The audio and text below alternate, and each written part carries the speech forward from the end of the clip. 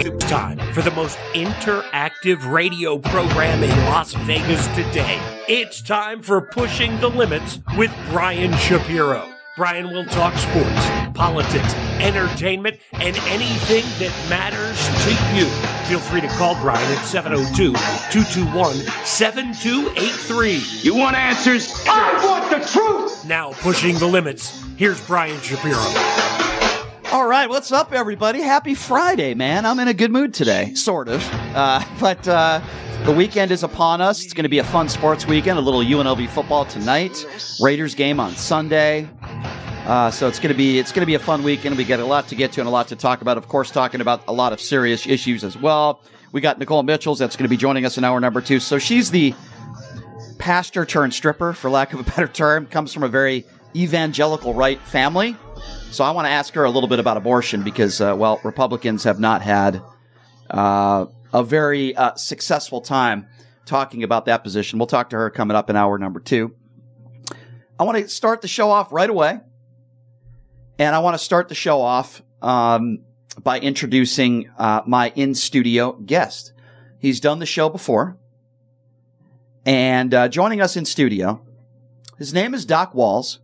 He ran against Rahm Emanuel for mayor of Chicago, and then ran as a Republican and attempted to be the next governor in the great state of Nevada. He has since turned to an independent, and he's running for mayor, the city of Las Vegas. My good friend Doc Walls joining us in studio. Hey, Doc, it's good to see you, my friend. How are you? Good to see you, Brian. It's always a pleasure. I feel like I'm at home with family. Oh, well, I appreciate that. That's very nice of you to say. I feel the same.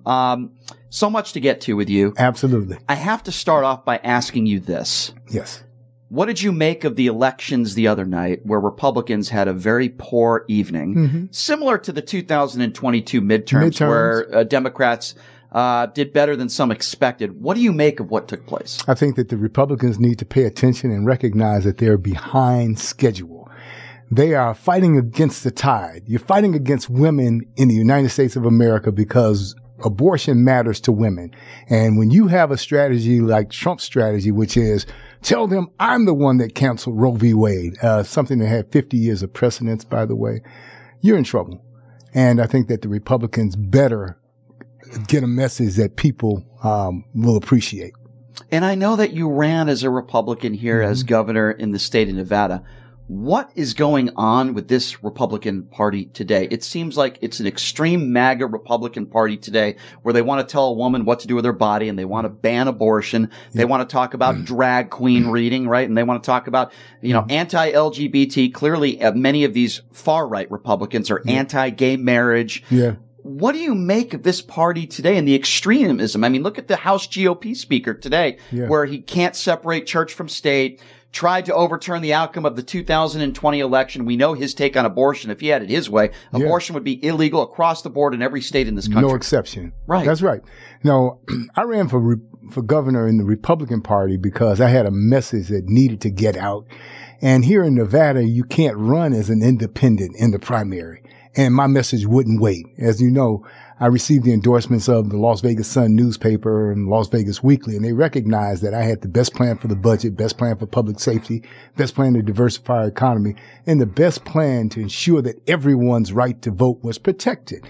And that was critical and important because if the Republicans had had it their way, they would have changed the way we vote and eliminated a whole lot of people from the voter rolls. And I wasn't going to stand for that. The Republicans are out of control. They need to get their act together. They need to recognize that this is 2023 coming up on 2024, and people are not going to allow them to control their destiny. Here you have men who can't get pregnant, who want to tell women who get pregnant for whatever reason, be it rape or incest or sometimes just because they got drunk or it was a careless act. You can't tell people what to do with their own body. So the Republicans need to get their act together, and the voters have sent that signal to them. So if a Republican comes up to you and says, what happened? Thought you were in my party. You ran as a Republican, the great state of Nevada. Now you're running as an independent for mayor of the city of Las Vegas. And I would imagine some of that, at least, is some frustration within the Republican Party. Can you talk about that? Yeah, I might have stayed with the Republican Party for a minute if the Republican Party was sensible, but I can't associate myself with a party that's anti-people. And the Republican Party is clearly anti-people. They're extremists in every sense of the word. They tell women that they have to keep a baby, but they won't help provide for that baby. So, I mean, you leave women with no choice. You have some women who recognize that they just don't have the wherewithal, don't have the skills. Some are not fully developed mentally, because some of these are young girls, 12, 13, 14 years old, sometimes 16 years old. Right. And they're not mentally developed, and they don't see anybody providing the support that they need to ensure that they're going to be able to raise that child in a way that's going to be beneficial to that child. So people make hard decisions for a lot of reasons, but I can tell you this, the Republican Party has not been friendly to women in that sense. I agree with you 100%. That's one very big issue, and that's why they had a bad midterms, and that's why they had a bad election night the other night. Right. But then we go to the part of the party that kisses the ring of Donald Trump. What would you say if somebody came to you, maybe it was Byron Donalds or Tim Scott, if a black man or woman who's a Republican says Donald Trump did great things for black people, what is your response to that? I didn't see it. I didn't see where he did anything good for anybody in America except for he and his family. Donald Trump is a very selfish individual who is way too old to be running for president of the United States of America. He has 91 counts of indictment against him, and that's not by accident. He doesn't want to assume responsibility for anything that he's done. So it's time out for Donald Trump. It's time for Donald Trump to go and sit down. And he really should. It's time for fresh blood in the political arena. Back in the day when you ran against Rahm Emanuel for mayor of the city of Chicago, in your opinion, how has the Republican Party changed since then? Well, the Republican Party has always been a party that was about big business. For example, the tax cuts that they gave. Those tax cuts hurt everyday people.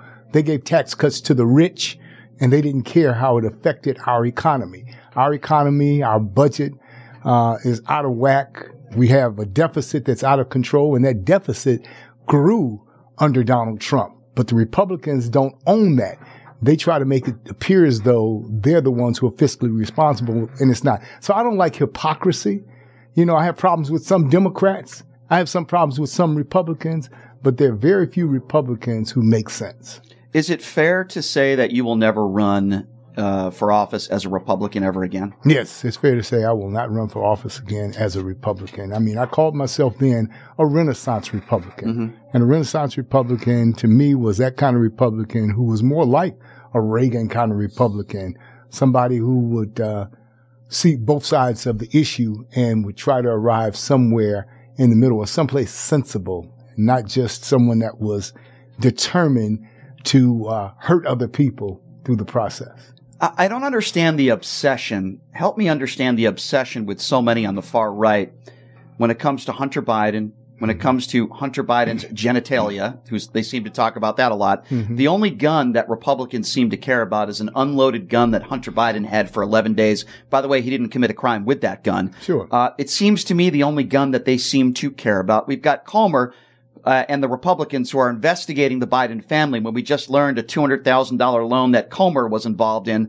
But yet he wants to talk about Joe Biden and Joe Biden's brother and loans given and taken. It just seems to me the Republican Party today is a party of hypocrisy. I agree. Hypocrisy is the order of the day in the Republican Party. As you indicated, they're going after Biden's son simply because he's Biden's son for things that they wouldn't go after anybody else for. You got bump stocks. They don't ban those. They are for anything and everything that a gun owner might have. So I think that we need to take a good look at who's pulling the strings, and it boils down to dollars and cents and that pro-gun lobby. What would be your message to Republicans? I mean, they've lost 6 of the last 7 popular votes in the presidential elections. What would be your message to Republicans out there throughout the country if they do want to win elections down the road? Yeah, my message to them would be, listen to the people. How many times do people's votes have to show you that they're not interested in your policies? It's time for you to wake up and smell the coffee. It's time for you to do what's reasonable and what's right for average, ordinary people, and to make sure that you're not promoting policies that hurt children and women and free people. And it's interesting you say that because I agree with you. But if you talk to a lot of the MAGA Republicans today, they'll say that it's the Democrat policies that are hurting children, that children are being indoctrinated in our schools. Yeah. Let me ask you about this. Republicans always want to talk about critical race theory. And I asked some of these candidates, not you, because I know you're not talking about that, but a lot of Republican candidates, they seem to be obsessed with critical race theory. At least they were in the 2022 midterms and the 2020 elections. And then when I asked these candidates, even local candidates, can you name me one teacher in this school district that is teaching critical race theory? They can't come up with one example, yet they think it's all over our schools. And I say, no, it's not. And by the way, what is wrong with teaching our kids what slavery was? What is wrong with giving our kids a little bit of history? But I don't believe critical race theory is going on in our schools at all. I mean, what do you make of this? Yeah, that was one of the reasons I entered into the Republican primary for governor, to address that issue, because that was an issue that resonated in Virginia, and he walked in, on the heels of that.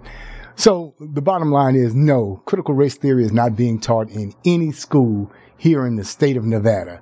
And there isn't one person that can point to a teacher, as you indicated, that is teaching critical race theory. And then they take critical race theory to the next level and say that slavery was good for black people. We taught them skills that they would have never had. Ron DeSantis made statements like that. Yeah, that was Ron DeSantis' program. But I've had a discussion with people right here in the state of Nevada who believe that that makes sense to them. And the bottom line is, a trade doesn't mean anything to you if it's not your trade of choice. If it's not something that you want to do. Oh, we taught them how to pick cotton. Really? That's not a trade. That's ridiculousness. I mean, that's beyond insulting. And when I hear stuff like that, it gets me angry. I can't even imagine how much it would get somebody like you upset as a black man in this country when you hear white Republicans making statements like that and trying to turn some positives into what is an atrocity, which was slavery. Yeah. I mean, what would be your message to Ron DeSantis when he makes a statement like that? My message would be, from 1619 to 1865, we had 246 years of legalized slavery in America. It took the Underground Railroad, a civil war, the suspension of the Constitution, the Emancipation Proclamation, and 3 constitutional amendments to finally end that shamefully brutal institution. Then we had 12 years of peace and harmony, followed by 100 years of Jim Crow. And during that period of time, blacks were lynched, they were beaten, women were raped, men were raped. And for us to try to whitewash the history and make it seem like that didn't happen is a travesty and a shame, and I'm not going to stand for it. I'm not going to sit back and watch them do it. I'll fight in their arena whenever I have to. So I said that I wouldn't run as a Republican, but if it ever became necessary, I sure would. To share that message. To share that message and shut them down on their platform. Interesting. I would support you on that. Isn't it interesting, at least it seems like to me, that there is a base of the Republican Party. Never would I ever say the entire party or every Republican. But it seems to me there is a base of the Republican Party that doesn't want to see more people like you in power. They don't want to see women. They don't want to see women of color. They don't want to see minorities. Right. Let's be honest, Tim Scott, they don't want to see Tim Scott as the front runner of the Republican Party. I mean, it's interesting to me, and then I look at the left, and listen, Democrats have their issues. Sure. With that being said, though, I think you would agree with me. Plenty more women within the Democrat Party, more minorities within the Democrat Party. We had a black president in Barack Obama, who I know you know personally. Sure, I know Barack personally. Yeah, so, I mean, why is that? Why are there so few minorities in the Republican Party compared to the Democratic Party? Because they don't support blacks or Latinos in any major way. They won't spend money to back a black candidate or a Latino candidate. They don't put any effort behind electing people who don't look like them, walk like them, talk like them, think like them, don't share their common ancestry. So that's the truth. And if they want to change that, the time is now. There are plenty of good people out here that they can get behind, but they don't do that. If you're just joining us, his name is Doc Walls. He ran against Rahm Emanuel in Chicago for mayor. He ran as a Republican for the governorship here in the state of Nevada a few years ago, 2022. And he's now out of the Republican Party. He's running as an independent to try to be the next mayor of the great city of Las Vegas. I feel like what's going on in the Republican Party right here in Clark County is very similar to what's going on throughout the country, in that You have plenty of extremists on the far right, the Jim Marchands, the Sigal Chattas. If you don't know who I'm talking about, Sigal Chattah once said that she wanted her opponent hanging from a pole. Right. Jim Marchand talks about the cabal. Just a complete whack job. Mm-hmm. You have Mike McDonald, who is the chair of the Clark County Republican Party, who pleaded the fifth God knows how many times when the FBI asked him about a fake electorate scheme. Right. They had a fake electorate scheme right here in the state of Nevada, so they were trying to overthrow our democratic election. I mean, it's unbelievable where the Republican Party is at right now. I know there's good Republicans out there, and Sure I've always said you're a very reasonable man. But I just don't understand how that base of the party thinks that they're going to win elections by continuing to believe in the things that they believe in and talk about the things that they talk about. Mm-hmm. I mean, Marjorie Taylor Greene is trying to, out Pete Buttigieg today. And let's be honest, the reason why she's doing that is because she doesn't like the fact that he's gay. Right. And that's something else that we haven't even talked about, the Republican Party and their thoughts on homosexuality. And why should it matter what two people do in their own bedroom? I don't even want to talk about sex outside of my bedroom. If we could get that out of discussion, certainly it's necessary when it comes to sex education for children in a classroom in a clinical way. That's important because these children have to learn. But I don't want to have discussions about people's sex lives. You know, what my wife and I do in private is up to us. What two other people do, be they two males, two females, that's not for me to judge. I'm not here to put anybody down. I wish we could all just love one another. And by love, I mean care for one another, care about one another's well-being, care for justice, goodness, values, mercy, and grace for other people. That's all we should want. I agree. Amen to that. I don't understand the obsession, too, with men and women's bathrooms, men and women's bathrooms and men's bathrooms. Mm-hmm. And when I hear, again, I'm talking about the extreme right. I don't think most Republicans feel this way. But if you talk to an extreme MAGA Republican, a lot of them feel like if you're a transgender, born a man, transition to a woman, that somehow you have that surgery or you identify as a woman so you can go into a bathroom and molest a child, which is obviously absurd. If you're that demented and crazy of a person that you want to hurt a child, you're going to go into the restroom whether it says men or women. I mean, any logical person would know that. But yet they want to chastise those that are different than them, and it's just an opportunity to scare people and lie to people. Transgender is bad, and I don't understand that argument. I don't. Yeah, it's an argument that's specious at best. And the bottom line is we have to respect everybody's right to have individuality. Certainly we have to protect our children. That's important. But there are ways to do that without trampling on other people's rights, because we all have a right to life, liberty, and the pursuit of happiness. And what that means is defined by the courts. It's not defined by us. So we should pay more attention to what happens in real life and not what happens in people's imagination. I don't hear about children getting molested in a bathroom by some transgender individual. I don't hear about that. So we can, create red herrings if we want to and try to make it appear as though this is a major issue, but there are more important issues to deal with. Yeah, you know what I do here with homelessness. I agree. And I want to, next segment, I want to talk to you about homelessness. But when we talk about kids being harmed, I'll tell you some stories that I do hear about a lot. It's kids getting plowed and mowed down in schools. Yeah. Gun violence in this country as high as it's ever been. Now, you ran for mayor against Rob Emanuel in Chicago. You know exactly what's going on in Chicago. Now, I can't stand it when people say, look at the black on black crime. I don't care what the color of your skin is. I don't care how old the person is. I don't care what the reasoning is, whether it's gang violence or kids getting plowed and killed in a school. Gun violence is gun violence. It doesn't have a color on it. We have a gun problem in this country. And most violence is a product of opportunity.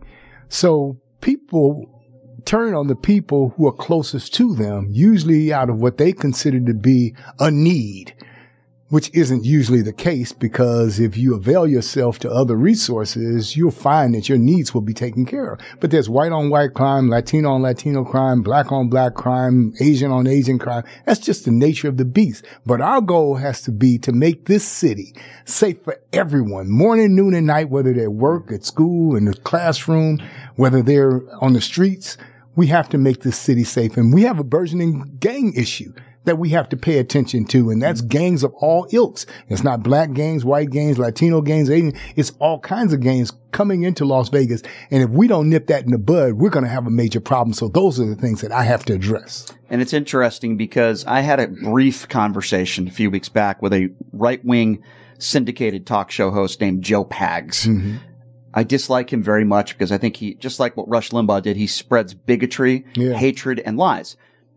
And we were talking about, it was one of those podcasts on X, and he was talking about police and how they treat certain people, and he made the case, and I asked him, I said, do you think police officers as a whole treat black people and white people exactly the same? Guess what his answer was? Yes. Oh, please. And I said, I'm not saying every police officer is racist. In fact, I'd say to the contrary. Mm-hmm. I'm pro-police as well, and I'm pro-Black Lives Matter. Sure. I say that most police officers are heroes. Mm-hmm. They do their jobs very well. They serve and protect, and I try to shake their hands and thank them for what they do every day. However, just like in any profession, there's going to be some bad apples out there. There's bias. And for somebody to say that as a whole, black people are treated exactly the same as white people by law enforcement, what would be your response to that? Get your head out of the sand, because the truth is all you have to do is look at the statistics. On a percentage basis, blacks go to jail much more than whites, and it's primarily because there's racial profiling by police. Then there's over-prosecution by prosecutors. Judges will throw the book at a black person who doesn't have an attorney or have a good attorney who couldn't afford an attorney, and that's just the way of life. And when you go before parole boards, they're much tougher on black folks than white folks, and the statistics prove that. So we don't live in a colorblind society. We can't pretend like this is a colorblind society. No, we have to heal this nation. And it starts with us recognizing that no, critical race theory is not being taught in our schools. And if your children are being taught about slavery, that just makes them sensitive to the concerns of others. And it doesn't mean that they're going to feel bad about themselves all of their lives. So let's get our act together and try to make this a world in which we can all get along, a world in which we can start to do things that make sense, like eating a little less so there's more food for people who are starving. People say, oh, people are starving in you know, this country or that country. It's because we're gluttons over here. It has a ripple effect. If we're eating up all the produce and all the food here, then there's nothing to put over there. Very well said. You know, I think of even Tim Scott, who I'm not a big fan of, but even he said he was pulled over in a year 10 times because of the color of his skin. And I think of when, you know, I had Lee Elder on this show a couple months back, and he's one of those people that says systemic racism doesn't exist. I think he's a complete buffoon. Yeah. But I gave this example because I think this is and I gave the example to him, and he didn't know what to say. I think of Ahmaud Arbery, right? Mm-hmm. Here's an innocent black man who was jogging down the street, proven that he wasn't committing any crimes, and he was lynched by 3 white people. But it gets worse than that. Because 12 officers, we learned in the trial, saw the video of that lynching that day. And those 3 men were never arrested. Right. From the top down, from the top of that precinct to those that are in power, lied to Ahmaud Arbery's mother and told Ahmaud Arbery's mother that Ahmaud Arbery was the aggressor and that he was committing a crime. Both were proven lies. And I look at that case and I ask people who are white, who claim that systemic racism doesn't exist, and I throw it at them like this, Doc, and I say, let's just say, hypothetically speaking, that Ahmaud Arbery was white, and the 3 men that killed him were black, and they killed him because of the color of his skin.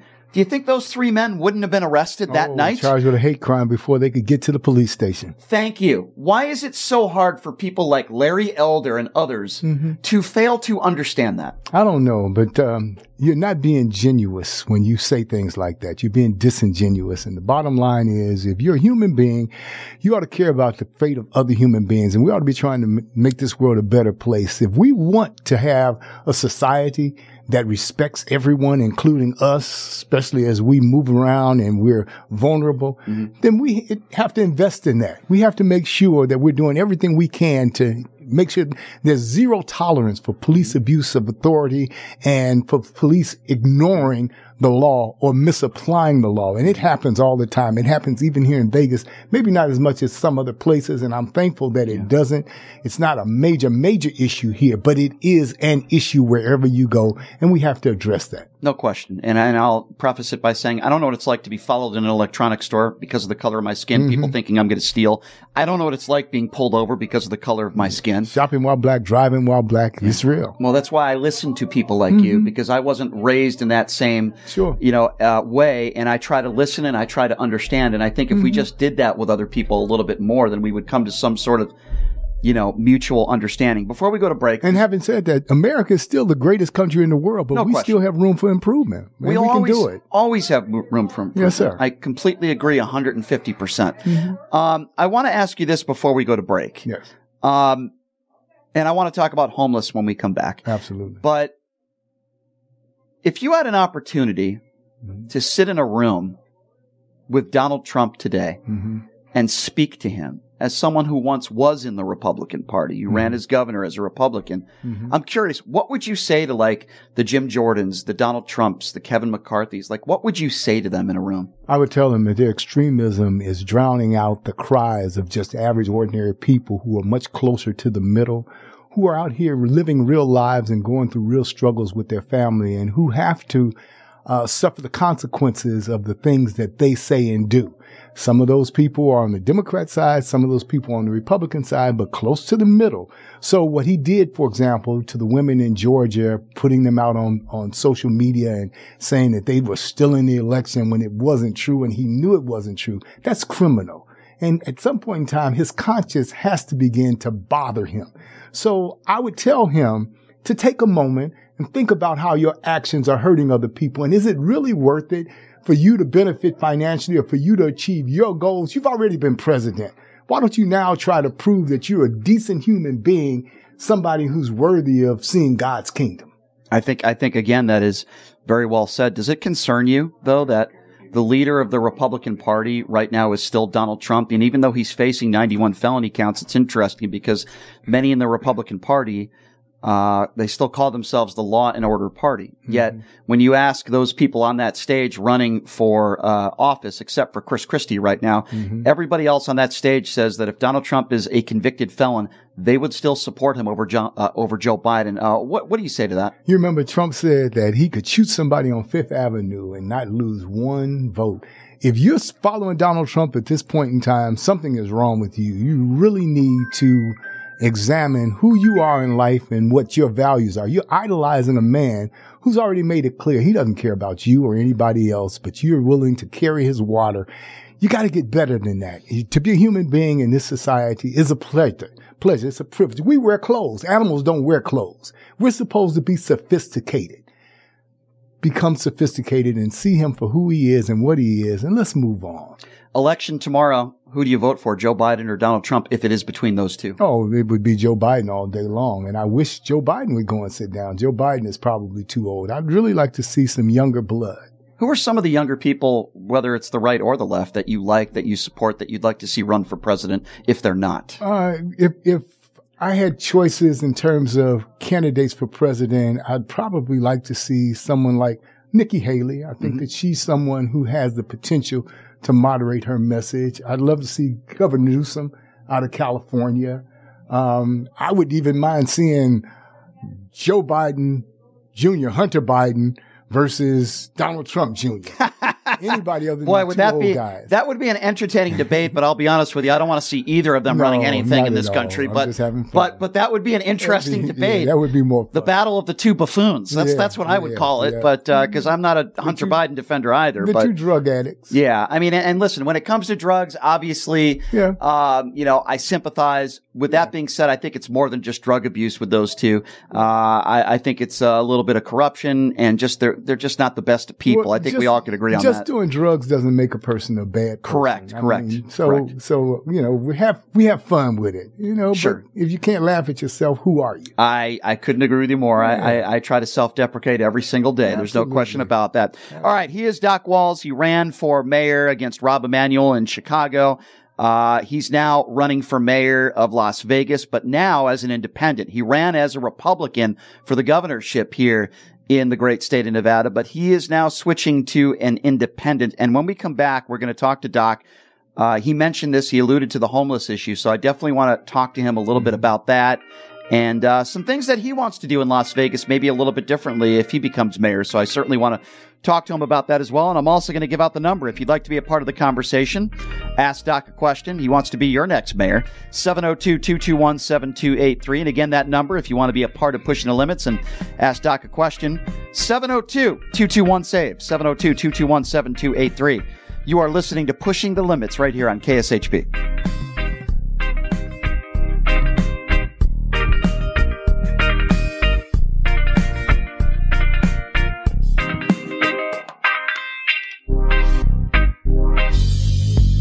Hey everybody, are you struggling to find a pizza place that reminds you of Brooklyn?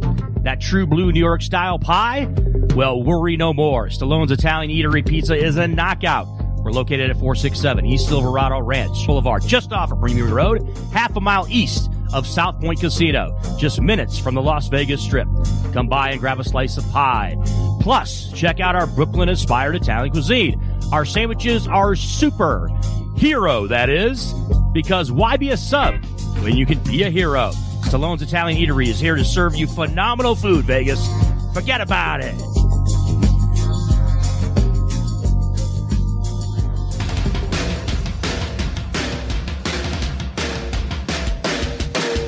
Hey everybody, it's Brian Shapiro from Pushing the Limits here. I want to tell you guys about my good friends at the Postal Annex. They have a notary signing agent on site daily, no appointment needed, and they offer a full scale of printing services from shipping labels to documents, business cards, banners, photos, and business signage. They're your passport service headquarters. They offer passport photos, and they can renew your adult passports. If you're traveling in a hurry, they can get those passports to you within 7 days or less. Mailbox rentals with a physical street address, and they also receive your packages from Amazon, UPS, FedEx, USPS, and more. Here's the best part. If you're a Pushing the Limits listener, they have an introductory rate of only $39 for a 3-month service. You can't beat it. Give them a call. 702-873-8005. Check them out at 6130 West Flamingo Road. It's the Postal Annex. And tell them I sent you.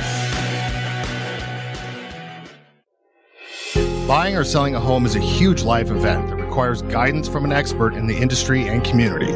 My name is Blake Wynn. You may recognize my name as my grandfather was the best governor the state of Nevada has ever had. Growing up in Las Vegas, I've come to know this community intricately. Now, I am raising a family here as well, so I understand all the issues impacting our home and quality of life. As the top realtor for the #1 real estate team at Keller Williams, you can have confidence in my experience, knowledge, and track record. When it comes to buying, selling, or investing in real estate, choose a name you can trust and someone who understands the community you call home. Call Blake Wynn today and experience the difference of a trusted expert. 702-540-3311. Whether you're a corporate executive, on a family vacation, or just passing through, St. George Inn & Suites will meet your specific needs. It's conveniently located near restaurants, shopping, and movie theaters. St. George Inn & Suites offers a variety of room types, 2 fabulous pools and jacuzzis, a fitness center, a free full hot buffet breakfast, and laundry facilities. To make your booking, call 435-673-6661 or book online at stgeorgeinnhotel.com. You need to stop in Southern Utah? Make that stop at St. George Inn & Suites.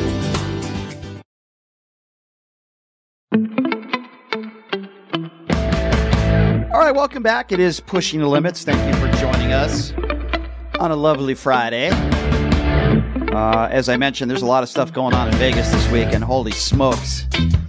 Big UNLV football game tonight. We got the Raiders playing the Jets that are in town on Sunday. A lot going on in Vegas. F1's coming up. F1. Oh, don't even get me started with F1. I know. Everybody that voted for that should be fired. Ugh. So gross. Ridiculous. My guest today, his name is Doc Walls. He ran for mayor against Rob Emanuel in Chicago. He ran for governor as a Republican here in the state of Nevada, and now he's running as an independent for mayor in the great city of Las Vegas, joining me in studio now. Doc, it's interesting because you did mention Gavin Newsom, and a big criticism of his is the homeless issue in California. And I say, well, it's not just California. It's going on all over the country. Yeah. And, they put together they implemented some policies and trying to get these homeless people off the streets. Mm-hmm. They have to get rid of all their property or most of it except a bag, and then they get these hotel rooms and hopefully they clean themselves up. But I don't really know what the answers are, but there's a lot of drug, substance abuse, depression, you name it, all different types of reasons, mental illness, why people end up being homeless. What do you make of the homeless problem in this country, and what can we do about it? It's misunderstood. there's much more to it than just the drugs and the lack of care for oneself. Here's the thing. Post-COVID, they started evicting people. After the moratorium was lifted, they're evicting 125 people a day. And those are oftentimes families who lost the wage earner to COVID. Mm-hmm. And they don't have the resources to keep it together. So they end up homeless and on the streets. On Tuesdays, I'm down at 204 Master, and we feed people every Tuesday. We feed 400 to 500 people every Tuesday. The beautiful part for me is I get to tell them, one, I love them. Two, I get to tell them that God loves them and get to, hear from them. So I talk to those people. I get a chance to look in their eyes, and I see most of these people as people who still have hope in their lives. Yeah. They haven't given up, and many of them are not drug addicted. They're just challenged in a lot of different ways, and it can happen to anyone. And then on Saturdays, I'm down in the tunnels. So I go in the tunnels with Shine a Light. On Tuesdays, it's with Zen's awesome. Kitchen on Shine a Light. And many of those guys and gals were down there in the tunnels themselves. So we go down in the tunnels and we give people food and we give them water and we give them the necessities of life. I love the fact that you do that. That's so awesome. Oh, yes. I'm floating on a cloud when I get through with that. Not because things have gotten better. You're helping people. But we're trying. You're helping people. We're able to bring some people out and put them in treatment. So Shine a Light is doing a phenomenal job. Zen's Kitchen is doing a phenomenal job, and I'm thankful to be a part of that. But there are solutions to the homelessness issue. For example, real quickly, it costs $46,000 a year to incarcerate one inmate here in Nevada, whether they're in the city jail or in the county jail. $46,000 a year, but it only costs $23,000 a year to house, feed, and accommodate a full family of 4. I would much rather spend my money on taking care of families rather than housing a nonviolent offender. And I'm speaking specifically about nonviolent offenders. 40% of those people in prison are nonviolent offenders who aren't a threat to themselves or any other human being, who aren't psychologically trying to destroy anybody. They could be on house arrest, or they could be in rehabilitation, or they could be in training, educational training right there in the home with their family and friends. Yeah, so we have to unthink our economics. Very rewarding, though, what you're doing in helping those in need, and I commend you for doing that. Number to call, by the way, if you want to be a part of the conversation, is 702-221-7283. And again, that number is 702-221-7283. If you'd like to ask Doc a question, he's running for mayor, a great city here of Las Vegas. Mm-hmm. Let's start off with Marvin. Marvin, what's going on?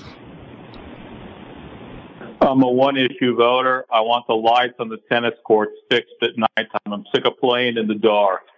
So of all the things happening in the world, you want the lights on in the tennis courts. Well, that's very, very interesting. How about the pickleball court? Yeah, how about pickleball is it's taken off. It's taken off, isn't it? It's a pretty. Do you play pickleball? I don't know. Did we lose him? I think we might have lost him. I don't know if that's the number one issue on your mind, is keeping the tennis court lights on at night. But I will say this, though: if you're a taxpayer, and the weather in Vegas is beautiful, you'd like the lights on a little bit later. Yeah, I'm not against that. I'll do that for you.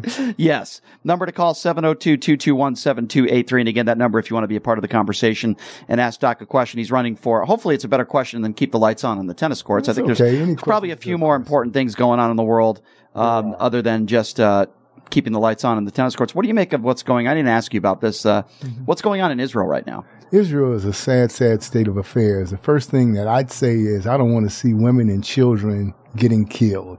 I don't want to see innocent men getting killed. Soldiers are one thing, and soldiers take on that duty and responsibility to protect their loved ones or to advance a cause. But when you start bombing children, either side, it's wrong. To me, that is a war crime, and people ought to be held accountable. So I think it's horrible what Hamas did, to go in there the way they did and just slaughter innocent people. But your response has to be measured. Certainly you're angry, but you have to take a breath and go in surgically. And if you want to end Hamas's rule, I understand. But don't sweep up innocent women and children in the process. Yeah, I agree. I think the conversation needs to start by understanding that Hamas is a terrorist organization. Mm-hmm. And then when we can all agree that what Hamas did was barbaric, and they butchered a bunch of innocent Israelis, then we have the conversation of how Israel should respond. I think most reasonable people would agree Israel has the right to defend themselves with the responsibility of trying not to kill innocent Palestinians.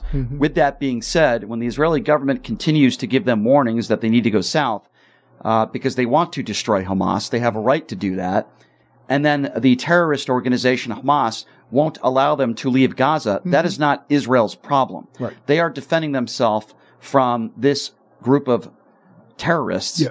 And I don't know what else people, I keep hearing the term ceasefire from certain individuals. And my response to that is there was a ceasefire. Hamas broke the ceasefire. If there is another ceasefire, what leads you to believe that Hamas won't do it again? Yeah, it makes no sense to me. So yeah, you trust, but you have to verify, and you're absolutely right. They're using people as human shields. But the bottom line is you can't kill innocent people. So you go in surgically. It may take a minute longer. You have the resources to do that. The United States will stand with you. But the danger is if you go in there and you're reckless in any sense of the word, and I'm not saying anybody is reckless because I'm not over there. I don't know what's going on. But if you are reckless, you're going to lose the support of people. And there's nothing more important during a war than the support of people, especially your allies. And we spend more money on Israel's defense than any other country we support. Yeah, that's true. I mean, there's a lot of money being pumped, not just into Israel, but of course into Ukraine. I think it's a fair conversation to have. Sure. If a lot of people out there feel like we've given a little bit too much to Ukraine, and I think that's a fair conversation to have. I think most people can agree we need to make sure that Vladimir Putin loses this war. Yeah. Not just for the sake of... If he's still alive. Right. We don't know that. We've heard some weird rumors. If it's not his body double. Yeah. If not just for the sake of the Ukraine, for the sake of the world, and for this country. Sure. 702-221-7283 is the number to call if you'd like to be a part of the conversation. Why don't we go to Damon, who's next up on Pushing the Limits. Hey, Damon, thanks for calling in. What's on your mind? Hey, what's going on, fellas? I got a question for, what's your name, man? I didn't catch your name. My name? Yeah, he knows my name. I'm Doc Walls, Damon. Who? Okay, Doc Walls. LLS. Got you. Okay, I got a question for you. Okay, but as racist as the Republican Party obviously is, and the greatest presidents probably that they say we've had in your lifetime, Reagan was openly racist. His record as a governor in California, the conversation he had with Nixon that just told on itself with the Freedom of Information Act. Right. And George Bush, he ran the CIA when they were bringing the drugs into the black community. No doubt about it. What made you want to be a Republican? Okay, so I'm not a Republican. I'm an independent, but I had to run the Republican Party to stand on the same stage with them and tell them that they were lying when they said the election was stolen, tell them they were lying when they said that critical race theory was being taught in our schools, say that they were lying when they said that we needed to change the way we vote, and say that they were lying when they tried to assault our rights. So I'm not a Republican. Okay. I've never been a Republican. I have problems with the Republican Party just like you do, but I will go behind enemy lines if necessary to fight a fight. Come with me. Okay, well, bless you then, brother. Well, bless you, brother. I didn't know that was your plan. Good idea. He ran as a Republican, but he's not a Republican now. That's I've for always sure. been an independent. Yeah. I get you. Brian and I were at one debate. Brian was the moderator at that debate. In fact, that was how we first met. I'm glad I met you, but go ahead. Yeah, and he asked the question, was the election stolen? And I made it clear, no, the election's not stolen. Joe Biden is our official president. And then after he went through everybody else, all these people saying the election was stolen, he said he agreed with me. They wanted to turn the tables over. Let me give a little bit of background on that. I'm glad you brought that up. So first off, I didn't even ask that question because I think it was a stupid question. It was at some debate that I was moderating, and just about everybody there was a Republican running as it was a gubernatorial debate, and I was the moderator, right? And one of the people that asked the question, I'm not even going to repeat her name because she's such a clown. She asked the question, do you think Trump won the election in 2020? Doc was one of the few people there that said no. Everybody else said yes. So as the moderator, it's not your job to debate, and it's not your job to share opinions. It's your job to separate fact from fiction. What I said was there is no evidence to this day that shows that there was widespread voter fraud that could have overturned the 2020 election. And you should have heard the room. Everybody was screaming at me, that's not your place. I will never work with that organization again, and I will never be treated again like the way I was treated that day, because I just won't do it. And Doc came up to me after and said, yeah, I agree with you. Despicable people, ignorant people, and those are the people that are the extremists on the right today, Damon. But somebody's got to stand up to him, Damon. I got involved in that election on the very last day because nobody else had stepped up, and I saw what happened in Virginia. In Virginia, they elected a Republican when they should have elected a Democrat, because he was able to get on the stage during the primary and say, oh, they're teaching critical race theory in the schools. They're poisoning your children's mind, when it wasn't happening. So somebody had to stand up to him. So thanks, Damon. Okay, well, I'm glad. I'm cool, because you sound so intelligent that I'm sitting there like, this brother should get it. Oh, no, but, okay, I get it. I'm Trust with you. me, I get it. Okay. I fight wherever I need to fight. I go and fight. I'm not afraid. Damon, thanks for calling in, my friend. Appreciate it. All right, man. Take it easy. easy. Seeing you out. Thank you. 702. He doesn't sound like an intelligent guy. He is an intelligent guy. 702-221-7283. If you want to join the conversation again, 702-221-SAVE. Let's go to Edward. Edward is next on Pushing the Limits. What's up, Edward? Hey, Edward. What's up, guys? Happy Friday, by the way. Happy Friday. Edward. Well, what's up? All right, good to be alive.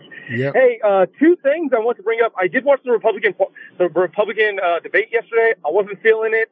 I've got my own vibe on that. And second question is for y'all. I would like to know, who is y'all's favorite president of all time, alive or dead? Good question. Go ahead, Doc. My favorite president And why? of all time And why? was probably Johnson, because Johnson had the courage to step out there and promote the Civil Rights Act as well as the Voting Rights Act. And that took a lot of courage during that time. Yeah, for me, if I didn't think that Bill Clinton was a rapist, and I do believe he is, and that's not something that I can just scrub away and say, well, let's just forget about that. I think he's a bad guy. But with that being said, if we're just going to talk about not the human being, but policy-wise, I thought Bill Clinton, policy-wise, was an excellent president. He's a bad guy. But he was able to work across the aisle with Republicans. He ended his presidency surplus. The whole thing he did with Monica Lewinsky was despicable and beneath the office of the presidency. Bad guy. Literally.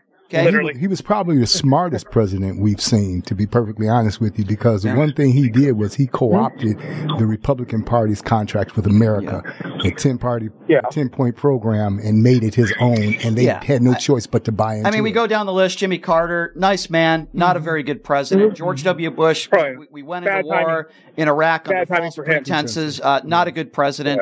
I look at George Bush Sr. I'm not sure he was a terrible president. I think he had some class. And then I look at John Kennedy was cool, but he wasn't quite the fighter that JFK. Clinton was. Yeah, a little before my time there. But as I go to, I should have made everybody laugh and said Donald Trump. Everyone was like, Brian, what happened to you? Did you get hit in the head? I don't think Joe Biden's been a great president. I think he's all right. He's passed some good policies. But he's passed some good bipartisan bills, whether it be the infrastructure bill, helping our brave men and women in uniform. But it's time for him to go and sit down. Yes, I agree. We need some younger people in office. But, it's hard for me to say best president in my lifetime, because when I think of Bill Clinton and I think of policy, I also think of the womanizing. And even though he's not a convicted rapist. All humans are fallible. Yeah, but fallible. Not a great 100%. Guy, but policy-wise, I would say Bill Clinton. Yeah, and I was going to bring up the debate. I didn't get a chance to talk about it yesterday, but I'm seeing maybe this is just an opinion, not a fact. The Republicans were all fighting each other. So I'm really, and I agree with what y'all were saying yesterday about Trump versus Biden again, round two. But I think the Republicans were so skitter-scattered right now. I don't think we're going to win. I don't. Yeah. And I am a Republican, and I don't think I understand. We're putting our eggs in one basket with one person in particular. And it's too many Chiefs, not enough Indians. And I don't think we're going to, I don't want to say it, but I don't believe the next president of the United States will be a Republican this round. Yeah. It might be Biden for another 4 years. I think the parties are overrated, and at this point in time, we need to all take a chill pill and start looking at ourselves as individuals. And maybe everybody ought to become nonpartisan and independent, and then let the parties settle, and then figure out where you. Yes. Yeah, I'm with you there. Hey, I hope you have a great weekend, Edward. I appreciate the call. Good talking to you, Edward. All right, guys. Thank you all so much. Bye-bye. Bye-bye. 702-221-7283. And again, that number to call if you want to be a part of the conversation, 702-221-SAVE. With that being said, most of the country right now, Doc, does not want to see Donald Trump versus Joe Biden. Right. I'm one of them. I definitely don't want to see Donald Trump. I don't want to see Joe Biden either. Yep. But yet, it appears as though this is where we're at as a country. I don't know. There's still time, to be perfectly honest with you, because Donald Trump has some major bumps in the road. I think that they're going to rush the documents trial, and that could be the strongest case against him. And then Biden, the Democrat Party is starting to get a little uneasy, and I think that more and more he's starting to hear that you've done a great job. Maybe it's time to stop and rest on your laurels and let these folks get out here, because if Kamala Harris is going to end up being president of the United States, I'd like to see her earn it. Yeah, I don't want to see her as president. Yeah, I don't want to see her. It has nothing to do with the color of her skin. It has nothing to do with her being a female. I just don't like many of her policies or the way she carries herself. Yeah, I just don't like. Yeah, I'm with you on that. Now, she's a very smart lady. Mm-hmm. She's very well educated. Sure. I'm not insulting her for any of those reasons. And the attacks on the right where she slept her way to the top are absurd. They're ridiculous. She's a very intelligent lady with a law degree. And she had to work hard to get to where she's at. I don't take any of that away from her. She's an honorable human being. But no question. I think that if she's going to be president, she ought to earn it, not riding on Biden's coattails. Yeah, and I don't think she's very good with the media. Mm-hmm. I also am not sure she's ready. I want to see a fighter. I mean, when you're vice president, you don't have the everyday attention that the president has. You have an opportunity to get out here and use that office as a bully pulpit and hold people accountable and make a difference. You know, force people to create policies that are good for people. So the president has to do the functional thing. He has to go out and he has to be an administrator because the buck stops with him. Whereas you have all of this leverage and all of this power. You have airplanes at your disposal and entourages at your disposal. Go out here and talk about issues and fight these people who are wrong and who are bad for America. Yeah, and by the way, the word lawmaker is for a reason, because you're supposed to put law on the books, and so many of these people are noisemakers. They're not lawmakers. How about that? 702-221-7283 is the number to call. Let's now go to Stu. Hi, Stu. What's on your mind? Hi, Brian. First, I want to say to Doc, thank you for making me proud of my vote for you last year. Thank you, sir. And my question is, what do you think of the open primary and instant runoff voting proposal? I don't have a problem with that. In fact, I like that. I think that the less time that we spend in a quandary trying to figure out who it's going to be, and the less money we spend on election, the less time we spend polluting the airways with political rhetoric, I think it's better for people. So if a system like that can work and it's verifiable, I'd be all for it. I agree with you on that. Oh, thank you. Thank you, Stu. Anything else, Stu? That's it. Thanks, Brian. Right. Have a good weekend, Stu. Appreciate the call, Stu. And I'll be looking for you. Good to hear from you. Thank you. 702-221-7283. And again, that number, if you want to join the show, 702-221-7283 is the number to call. So here's what I want to do. I want to take a break. When we come back, I had a chance to spend a little bit of time with former presidential candidate Andrew Yang yesterday. Mm-hmm. And you're an independent. Yes. I'm an independent. Yes. And I talked to him about this independent party that he's attempting to create, not just here, but throughout the country. Mm-hmm. I want to talk to you a little bit about that when we come back. All right. He's Doc Walls. I'm Brian Shapiro. We'll take a quick break. We'll be back right after this. The number to call, 702-221-7283. You're listening to Pushing the Limits right here on KSHP.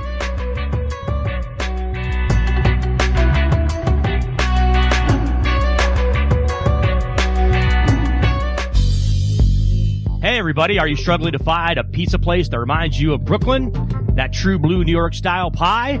Well, worry no more. Stallone's Italian Eatery Pizza is a knockout. We're located at 467 East Silverado Ranch Boulevard, just off of Premium Road, half a mile east of South Point Casino, just minutes from the Las Vegas Strip. Come by and grab a slice of pie. Plus, check out our Brooklyn-inspired Italian cuisine. Our sandwiches are super. Hero, that is. Because why be a sub when you can be a hero? Stallone's Italian Eatery is here to serve you phenomenal food, Vegas. Forget about it.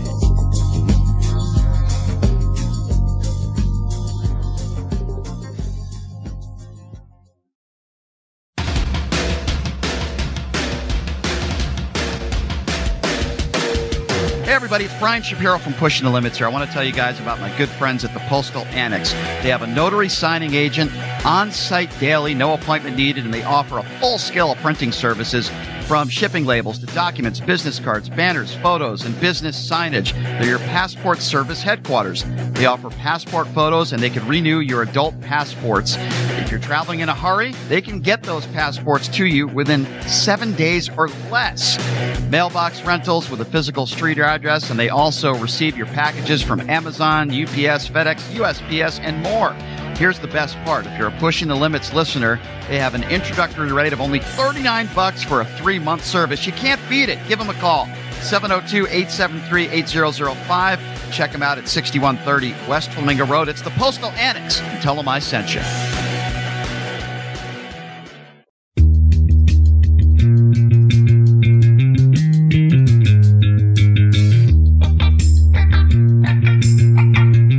All right, welcome back. It is Pushing the Limits on a Friday. Thank you so much for joining us.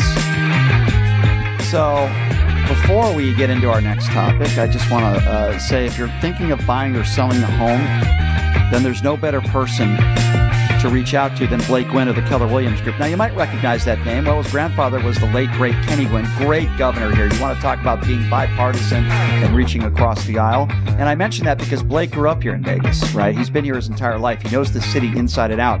If you're going to buy or sell your home, don't you want someone who knows this city as well as Blake does? Please give him a call at Keller Williams. And here's the special. You get if you're buying or selling, you get $1,000 cash back if you mention the name of this show. Give Blake a call for the free information, whatever you need. 702-540-3311.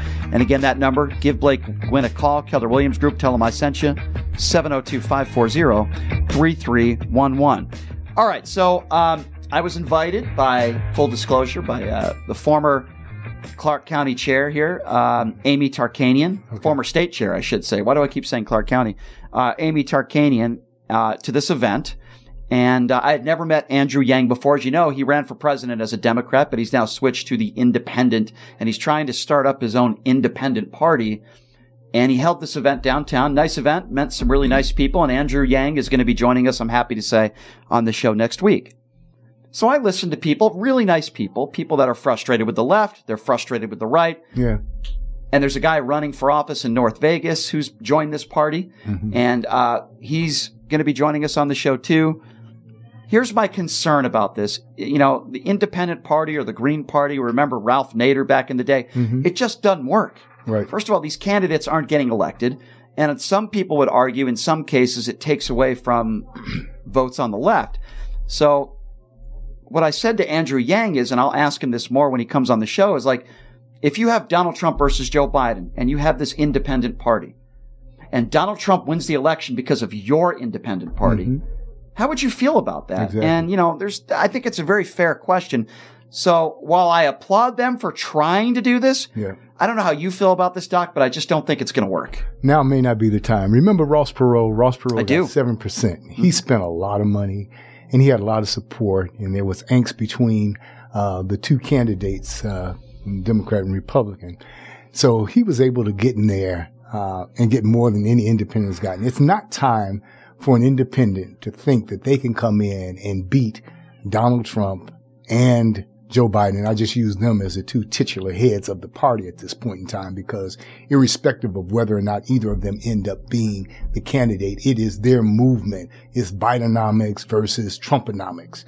So I would think that that's a danger to our democracy, because if they help Trump get in, Katie barred the door, because Trump has made it clear that he's going to use that office weaponized against people who have opposed him. I don't want to see anybody get in office who doesn't respect our democracy and respect the fact that after the race is over, you bury the hatchet and you move on. You try to figure out how you can coalesce and work together. That's what our democracy is built on. Yeah, I agree with you 100%. I just feel like an independent party especially now, it's just not going to work. We're already so divided. It seems like people are either on the left or on the right. There are people like us out there that are independents. I certainly lean to the left on social issues. There's no question about that. I haven't hidden behind the fact that I am very anti-Donald Trump and MAGA extreme Republicans. And I'm also against extreme people on the left. And I would consider Ilhan Omar, Rashid Tlaib. I consider them extremists on the left. And I think Tlaib is despicable. I think her comments on Israel are despicable. River to the sea and these other, these comments that Omar has made as well over the years are anti-Semitic. Yeah, it's not healthy for America. There's nothing wrong with being pro-Palestine, but when you can't call out Hamas, which, by the way, Tlaib has yet to do, all these other Democrats that are defending her saying she doesn't support Hamas, well, guess what? I want to hear that from her words. I want her to get up there in front of a microphone and say, before I talk about my people, I want to be very clear. Hamas is a terrorist organization. And that's what Hamas is. But she won't do that, though. Doc, she won't do that. Hamas would come here and they would rape and pillage our villages. Absolutely. Couldn't agree with you more. They're no different than Al-Qaeda. Exactly. And what Al-Qaeda did to us on September 11th. That's right. They're putting babies in ovens. They're beheading babies. They're burning people alive.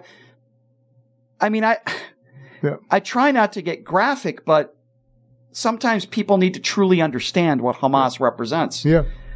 And I heard this story, Doc, that is very difficult to hear, but I think it's important for people to understand what we're dealing with. And I say we because in this country, it's an ideology that we need to get off the face of the planet too. Sure. They go into this home, daughter and son, Hamas, young children, daughter and son, I would imagine under the age of 12, and a wife and a husband. They go in there, they hold them all hostage, they tie them up, they gouge out the husband's eyes while he's alive, they cut off the woman's breasts, the wife, they cut the fingers off of the child, the male child, and they cut the foot off of the young girl, and then execute all four of them. That's just brutal. It is... This is an ideology of hate. It's despicable. And if people can tell me that the Israeli government is doing the same, then I want to listen to you. Right. But they're not. I'm not going to sit here and say that innocent Palestinians are not dying because obviously they are. And I wish that wasn't the case. I do too. But they're not dying because the Israeli government wants them to die. They are dying because of Hamas. Right.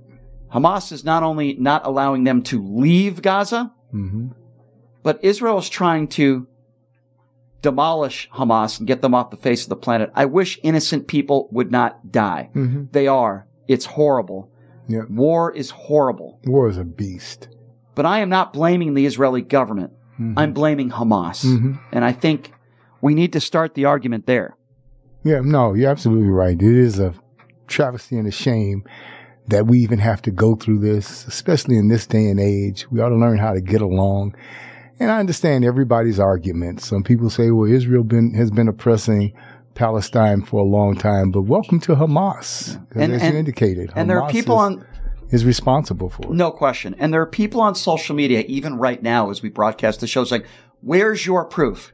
And what these people fail to understand is these Hamas terrorists wear GoPro cameras. Yeah, and they video it. There are videos of these slings. Right. And some of these members of Hamas that have been incarcerated and captured have been interviewed and have admitted to these atrocities. And so for you people out there that are saying, where's your proof? You're ignorant to facts. Open your eyes. Yeah, open your eyes. Yeah. You're ignorant to facts. Yeah. And so we don't want to see anybody get killed. Innocent people, we don't want to see innocent women and children get murdered. There's a difference between murder and killing in war when you're defending others or when you're advancing a cause that's a just cause for your own protection and the protection of your people. And that's not what Hamas is doing. So hold Hamas responsible and let's separate Hamas from the Palestinians and let's make certain that we're doing all we can to be judicious in the prosecution of this war. And understood. And last I heard, Hamas still has over 100 Israelis taken as hostage, including some Americans. It's 240. Right. And I haven't heard of anybody from the Israeli government taking innocent Palestinians as hostage. But I'll take it a step further. If that was the case, which it's not, right? if I saw posters of innocent Palestinian children, families that have been kidnapped, if somebody took those posters down, I would go after them. Yeah.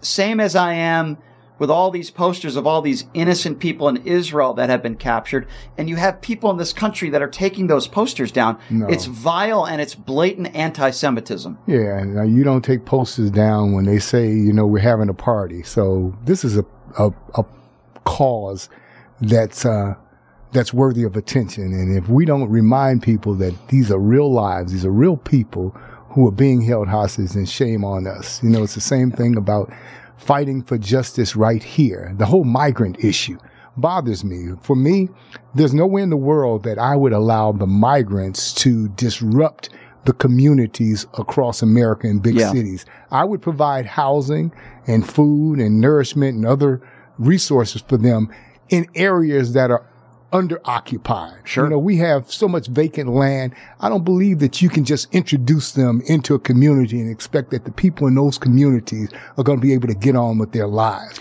I think that we have to be more responsible because, first of all, we don't know who they are, what their background is, or what their intentions are. So I would rather put them in an area where they're comfortable. I don't mind them being comfortable. I want them to be comfortable, but I wouldn't let them leapfrog past people who've been here in the United States of America, who've given their all to America, like our veterans who are suffering. Sure. And we give resources to someone else and not give resources to our own. And this is the type of rhetoric that I'm talking about. Somebody on social media just said the Democrat Party is Hitler-esque.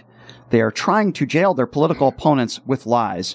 So what this person obviously fails to understand, by the way, it's absurd statement. Yeah. Hitler killed 7 million Jews. So for you to even insert that name of Hitler in with the Democrat Party says a lot about who you are and how uneducated you are. Does. Number two, as far as your ignorant statement trying to jail their political opponent, Jack Smith is not a Democrat. In fact, he's actually prosecuted Democrats. So you have absolutely no idea what you're talking about. Mm-hmm. It's such a stupid statement, number one. Number two, there are plenty of Republicans that are judges, plenty of Republicans who are in the justice system, whether it be the DOJ or judges or defense attorneys or prosecutors. You have absolutely no idea what you're talking about. And to say that it's the Democrats and it's George Soros that's going after all the Republicans is absurd. What happens when a Democrat is indicted or when a Democrat gets convicted? I never hear from people, Biden. It's the Republicans that did it. It's the Republicans that did it.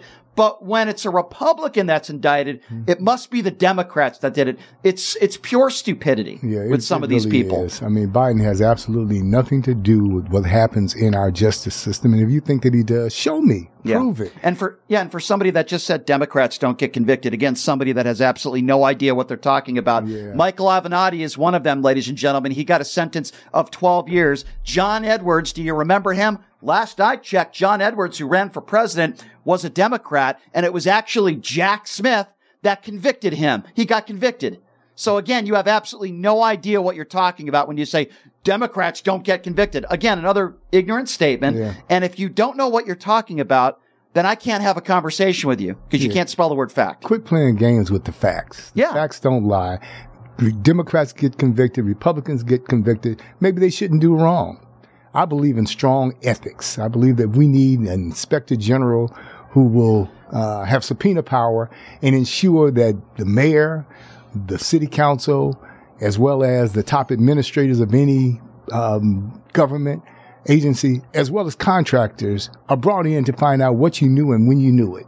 Yeah, I'm with you. Well said. Don't protect people who've done wrong. Don't protect Donald Trump. Donald Trump is wrong. Please don't. He did more than wrong. I think he's going to end up being a convicted felon. I understand that you're innocent until proven guilty in a court of law, but these 91 felonies, I guarantee anybody out there, I don't know how many felonies he's going to get convicted of, but Donald Trump is going to be a convicted felon. Well, welcome to the Law and Order Party, the Republican Party. The face of your party is going to be a convicted felon.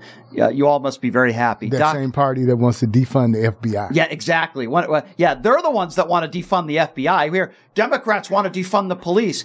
It's actually the Republicans that want to defund the DOJ. It's unbelievable. Doc, before we go, yes, sir. I want you to give out that information. How could people learn a little bit more about you and your run for office as mayor of the great city of Las Vegas? Real quickly, I'm the only candidate for mayor with the vision, ability, and a comprehensive plan to transform Las Vegas from just an international tourist destination into a safe and secure world-class city as designed to ensure the prosperity of every single resident and leave no one behind. You can reach me at DOCKWALLS.com, or you can call me on my cell. That's 702-349-4809. Love to hear from you. Doc, it's always a pleasure having you in studio. You're a breath of fresh air. You always got my vote, my friend. Thank you, sir. I will definitely support you for mayor of this great city. Thank you so much for coming in again. We got to play golf one of these days. Real soon. And always, it's good to see you, and we'll have you in again soon, okay? And for all of you out there, don't challenge Brian to golf. He's good. I'm not bad. I used to be better in my early 20s, but I'm not bad.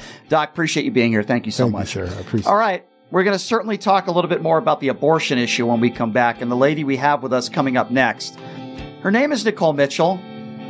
She comes from a very evangelical right family. In fact, she used to be a pastor. Now she's an OnlyFans model. She got away from that lifestyle. She's making a lot of money now, and she's happy. The reason why Republicans had such a bad night the other night, one of the main reasons, the abortion issue. So, yep, I'm going to talk to her about that when we come back. We'll take a quick break. We'll be back right after this. You're listening to Pushing the Limits right here on KSHP.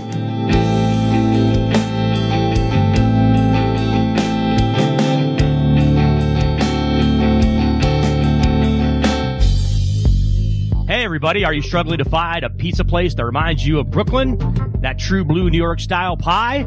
Well, worry no more. Stallone's Italian Eatery Pizza is a knockout. We're located at 467 East Silverado Ranch Boulevard, just off of Premium Road, half a mile east of South Point Casino, just minutes from the Las Vegas Strip. Come by and grab a slice of pie. Plus, check out our Brooklyn-inspired Italian cuisine. Our sandwiches are super. Hero, that is. Because why be a sub when you can be a hero? Stallone's Italian Eatery is here to serve you phenomenal food, Vegas. Forget about it.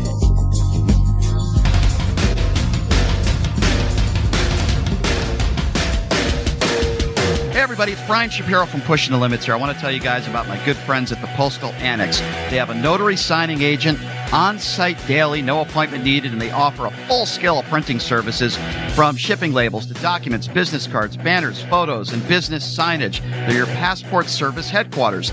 They offer passport photos, and they can renew your adult passports. If you're traveling in a hurry, they can get those passports to you within 7 days or less. Mailbox rentals with a physical street address, and they also receive your packages from Amazon, UPS, FedEx, USPS, and more. Here's the best part. If you're a Pushing the Limits listener, they have an introductory rate of only $39 for a 3-month service. You can't beat it. Give them a call. 702-873-8005. Check them out at 6130 West Flamingo Road. It's the Postal Annex. Tell them I sent you. Buying or selling a home is a huge life event that requires guidance from an expert in the industry and community. My name is Blake Wynn. You may recognize my name as my grandfather was the best governor the state of Nevada has ever had. Growing up in Las Vegas, I've come to know this community intricately. Now, I am raising a family here as well, so I understand all the issues impacting our home and quality of life. As the top realtor for the #1 real estate team at Keller Williams, you can have confidence in my experience, knowledge, and track record. When it comes to buying, selling, or investing in real estate, choose a name you can trust and someone who understands the community you call home. Call Blake Wynn today and experience the difference of a trusted expert. 702-540-3311. The Farmer's Burger from Farmer Boys. Beef, bacon, cheese, hand-smashed avocado, and fresh veggies. Best burger champ. That's how we drop the mic. Farmer Boys. Farm food ain't fast food. Farmer Boys' new always crispy fries stay crispier and tastier all the way home. If they make it home. Sharing is caring. Farmer Boys. Farm food ain't fast food.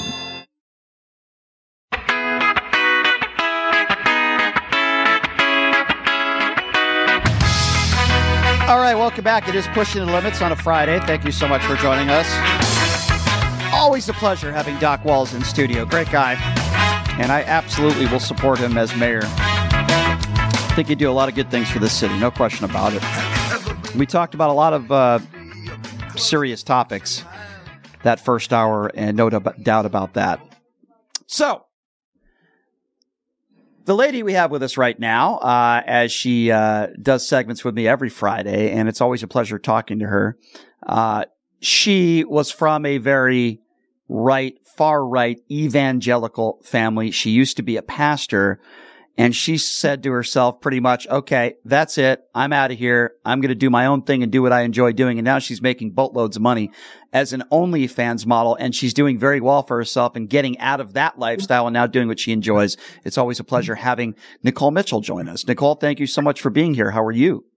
Thank you, Brian. I'm so good. I actually just had a brand new article today come out about me in the Daily Blast, and they described me as a former celibate pastor turned racy model. And I just started laughing because I don't know if people know that story. I was celibate for 6 years in my 20s because I was trying to stay pure for Jesus. Like, it is crazy the things I used to do.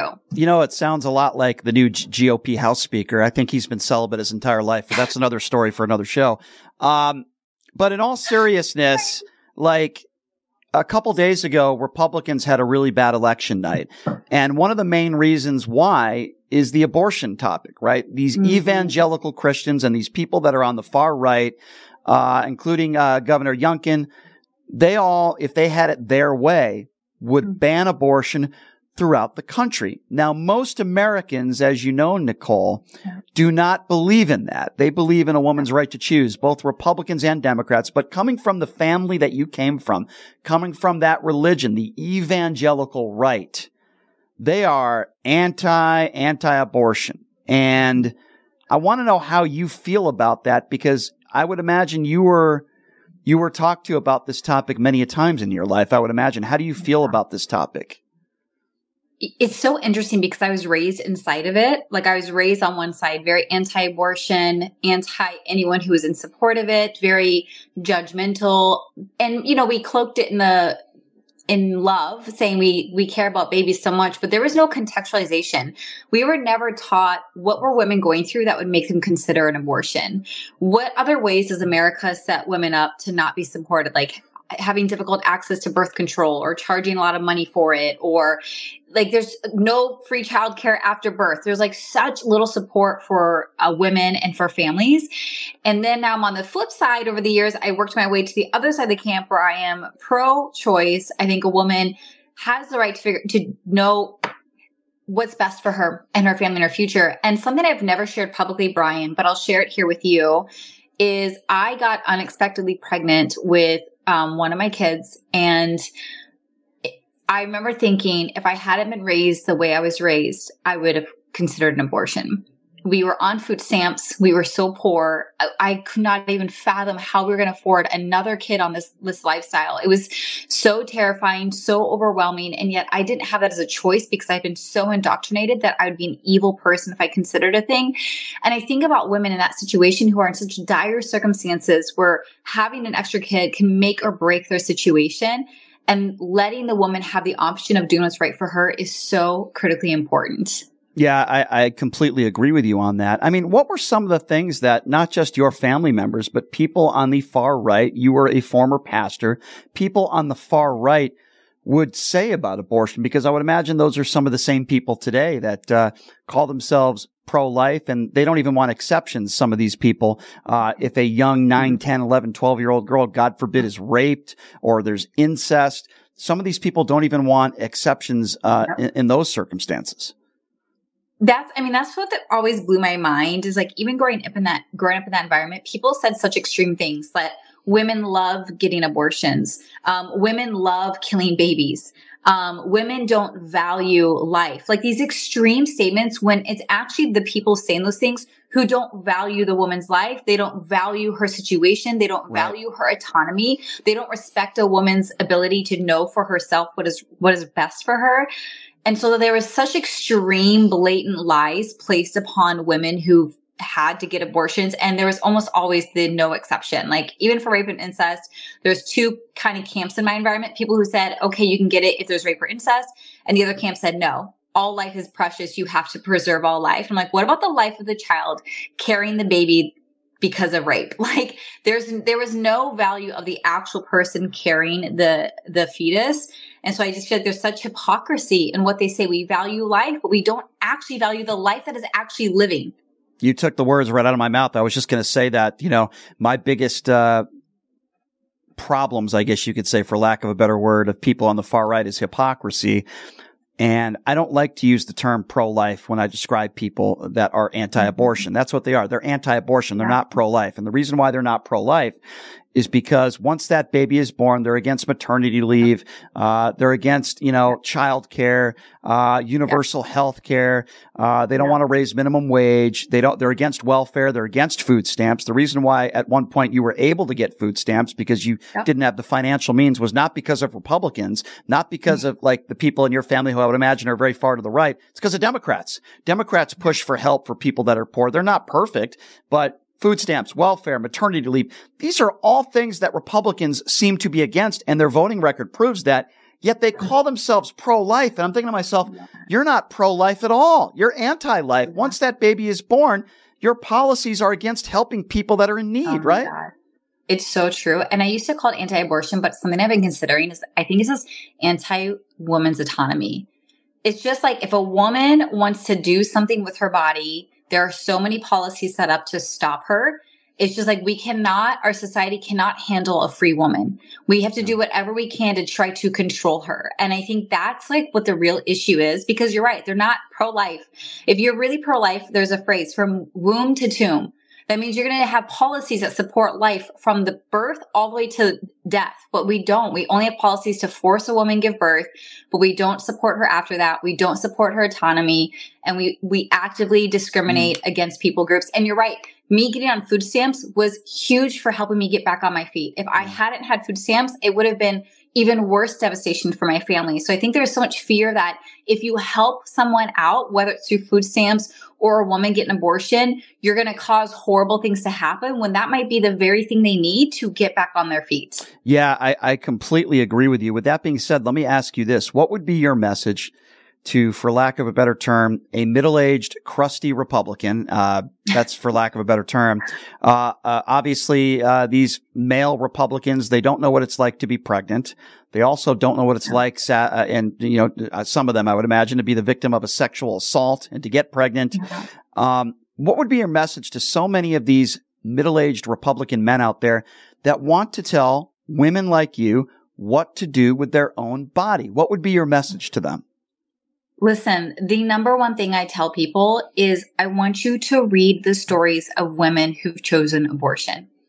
I want you to read what they were going through, what they were facing at the time, the context they were in, because I think you're going to find what's apparently somehow very black and white to you becomes very gray and complex very quickly. And you're going to see most of these women aren't excited skipping down the line to Planned Parenthood. They're devastated. They're heartbroken. Their families turned on them. They've lost so much, and now they're going to lose something else and be labeled with stigma and shame and prejudice and like guilt. There's just so much there. And if you'd slow down and take the time to read these women's stories, I think you'll find a very different truth than what is peddled in mainstream media. Yeah. And I think even if you disagree with somebody on this issue, there is some middle ground here, and there is a candidate on the Republican side. I'm not saying I would vote for her over Joe Biden, but I respect her a lot more than the other Republicans on a stage that running for president. Her name is Nikki Haley. Now, Nikki Haley calls herself pro-life, and that's fine.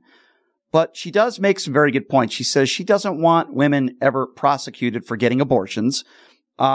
She believes that most people in this country are against late-term abortion, and I would agree with her on that. As long as it doesn't involve the health of the mother, most Americans, Democrat and Republicans, are against late-term abortion. And she also said, listen, if I'm president, I can't ban abortion throughout the country, so let's stop talking about that, and let's try to reason with one another. And let's, if you want to have I think a 15-week ban would be a little bit too early. Let's give a woman a little bit more than that. But okay, you want to go 3-4 months? Let's just put that into law. No problem. Have no problem with that. And I think she was very reasonable. Even though we disagree with one another, we can still be reasonable. And I just feel like there's so many people on the extreme right that are so unreasonable when it comes to this issue. How can you tell a 10-year-old girl who has been raped that she should be forced to have that rape baby, for lack of a better term? I mean, it's so despicable to me that, and I would imagine that when you were a pastor, an overwhelming majority of the people that were in your church believe that, right? Yeah, I think, I can't speak up for everyone. It was a huge church of thousands of people, but I think you're totally right. And you know what's so interesting? I remember reading the story of a doctor. She got pregnant. They chose to get pregnant. They had a son and they were really wanting a daughter.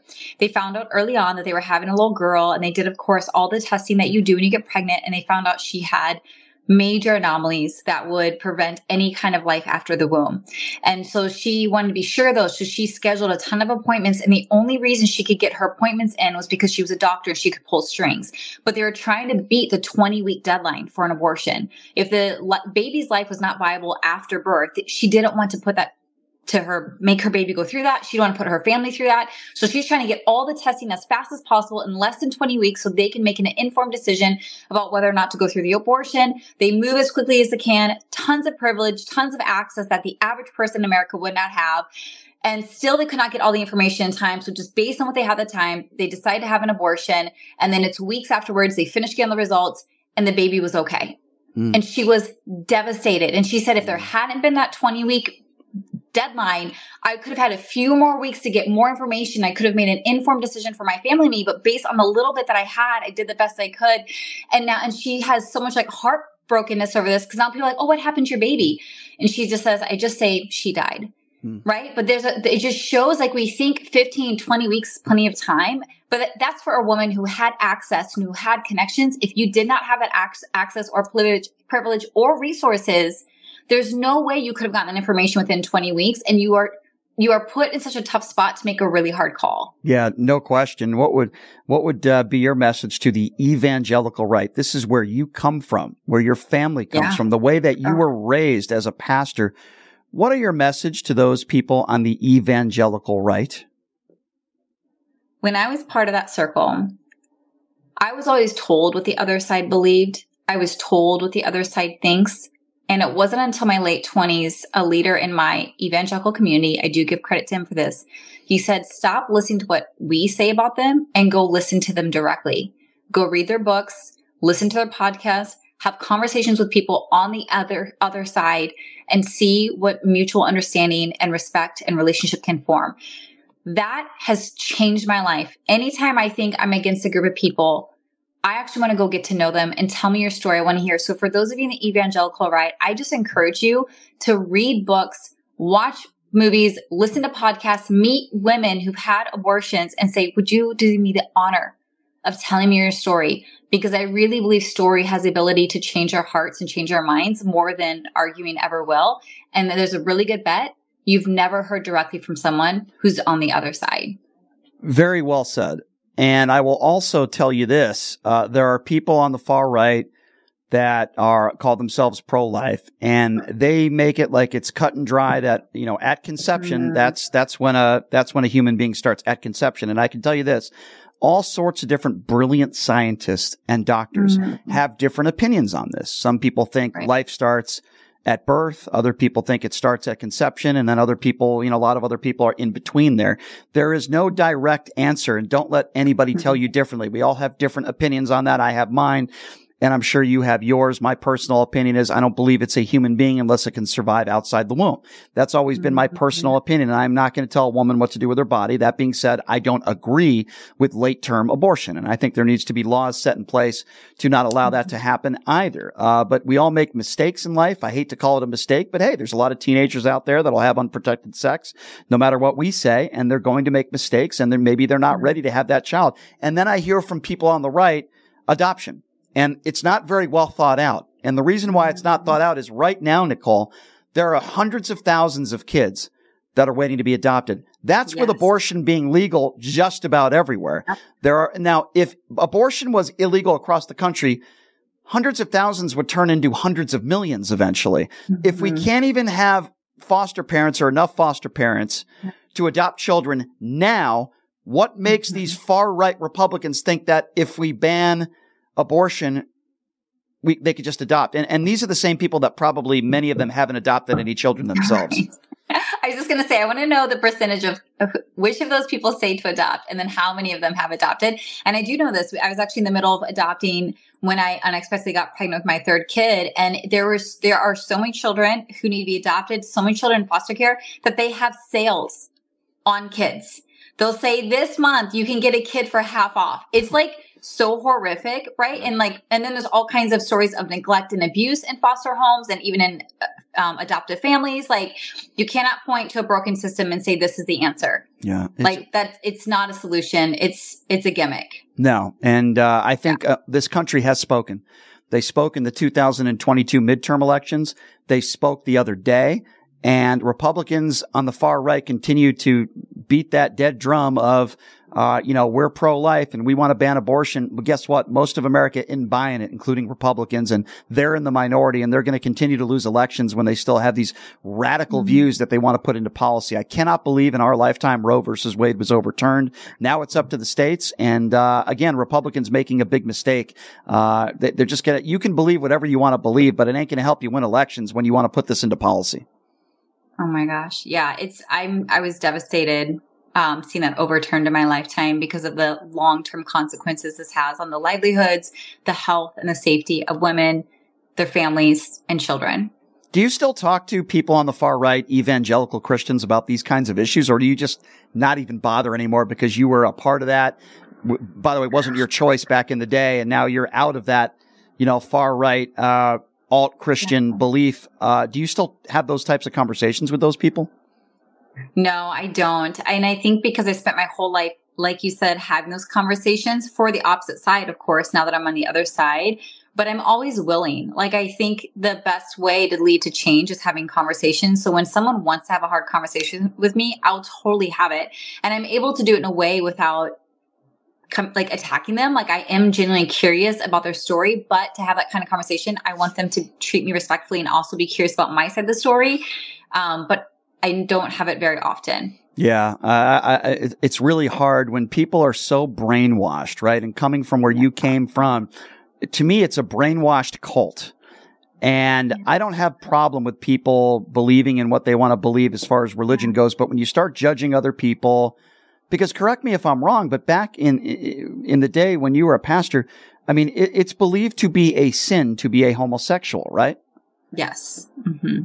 I mean, to be who you are, to be alive, you are a sin. It's it's unreal, insane. Yeah. How do you talk to people like that? Oh my! It's so hard. I remember this guy in one of my old churches. I was an adult and I was at a different church at this point, but I heard him tell the story and I was so angry, because he was indoctrinating his children. And I remember him saying the story where he was telling his son, who was maybe 10 at the time, saying, women like to kill their babies, and this is how they do it. And he graphically described a doctor performing a professional medical procedure as purposeful torment and torture, and really graphic, and ripping the limbs off and the baby screaming and crying. None of this is medically accurate, but anything to indoctrinate his children into joining his beliefs. And he said his son was so angry and couldn't believe any woman would ever allow that to happen. And all the doctors are evil. And I'm like, this is the problem. You're not even sharing facts. You're spewing myth to cause hate and division and to be angry at women. And I saw that from my own church, and it was so horrible. And I'm like, how many other families are like this in this church? How many other children are being taught these lies, but told it's truth, and they don't know better? And then they're going to grow up just like their parents and perpetuate the same story. It's horrible, Nikole. And isn't it interesting that those same people are probably the same people that are claiming that drag queen reading to kids is indoctrinating our children? Totally. When in essence, they're the ones that are indoctrinating their kids, and they're claiming that, God forbid, a man dresses in drag and reads a nice book to a child. Somehow that's indoctrinating our kids. And yet that story that you just spoke about, which is horrible, by the way, they're the same people that are indoctrinating their children. They're the same people that are telling their kids that being gay is a sin and it's so bad. They're the same people that are telling their kids, all women are murderers that get abortions and being gay is a sin. They're the ones that are indoctrinating kids, not Democrats, not drag queens, right? I remember when I couldn't watch Mrs. Doubtfire growing up, because Robin Williams was wearing women clothing. That is unbelievable. Because that was considered indoctrination, but I was being indoctrinated all day, every day about who I was supposed to be as a woman, what a man is supposed to be. And this sweet, funny movie that I still have yet to see, it's on my list, I could not see because it's considered indoctrination. So the way I tell my people, because they're afraid like, oh, well, Nikole, you indoctrinate your children, that abortion's okay, or it's okay to be sexually free or whatever. And I say, when the predominant narrative is, anti-abortion, anti-women's autonomy, anti-homosexuality, and I am teaching my home to love people for who they are and to believe in equality of all genders and to believe in a woman's right to her body. That is not indoctrination. That is me trying to combat the overwhelming narrative, which is dogma in our society. So it's not the same. People view it as equal power. But when the predominant narrative and policies are against something, and I'm trying to raise my children up to believe in equality and the safety of all humans and women having autonomy, that's not indoctrination. That's just trying to tip the scale more in favor of freedom and equality for everyone.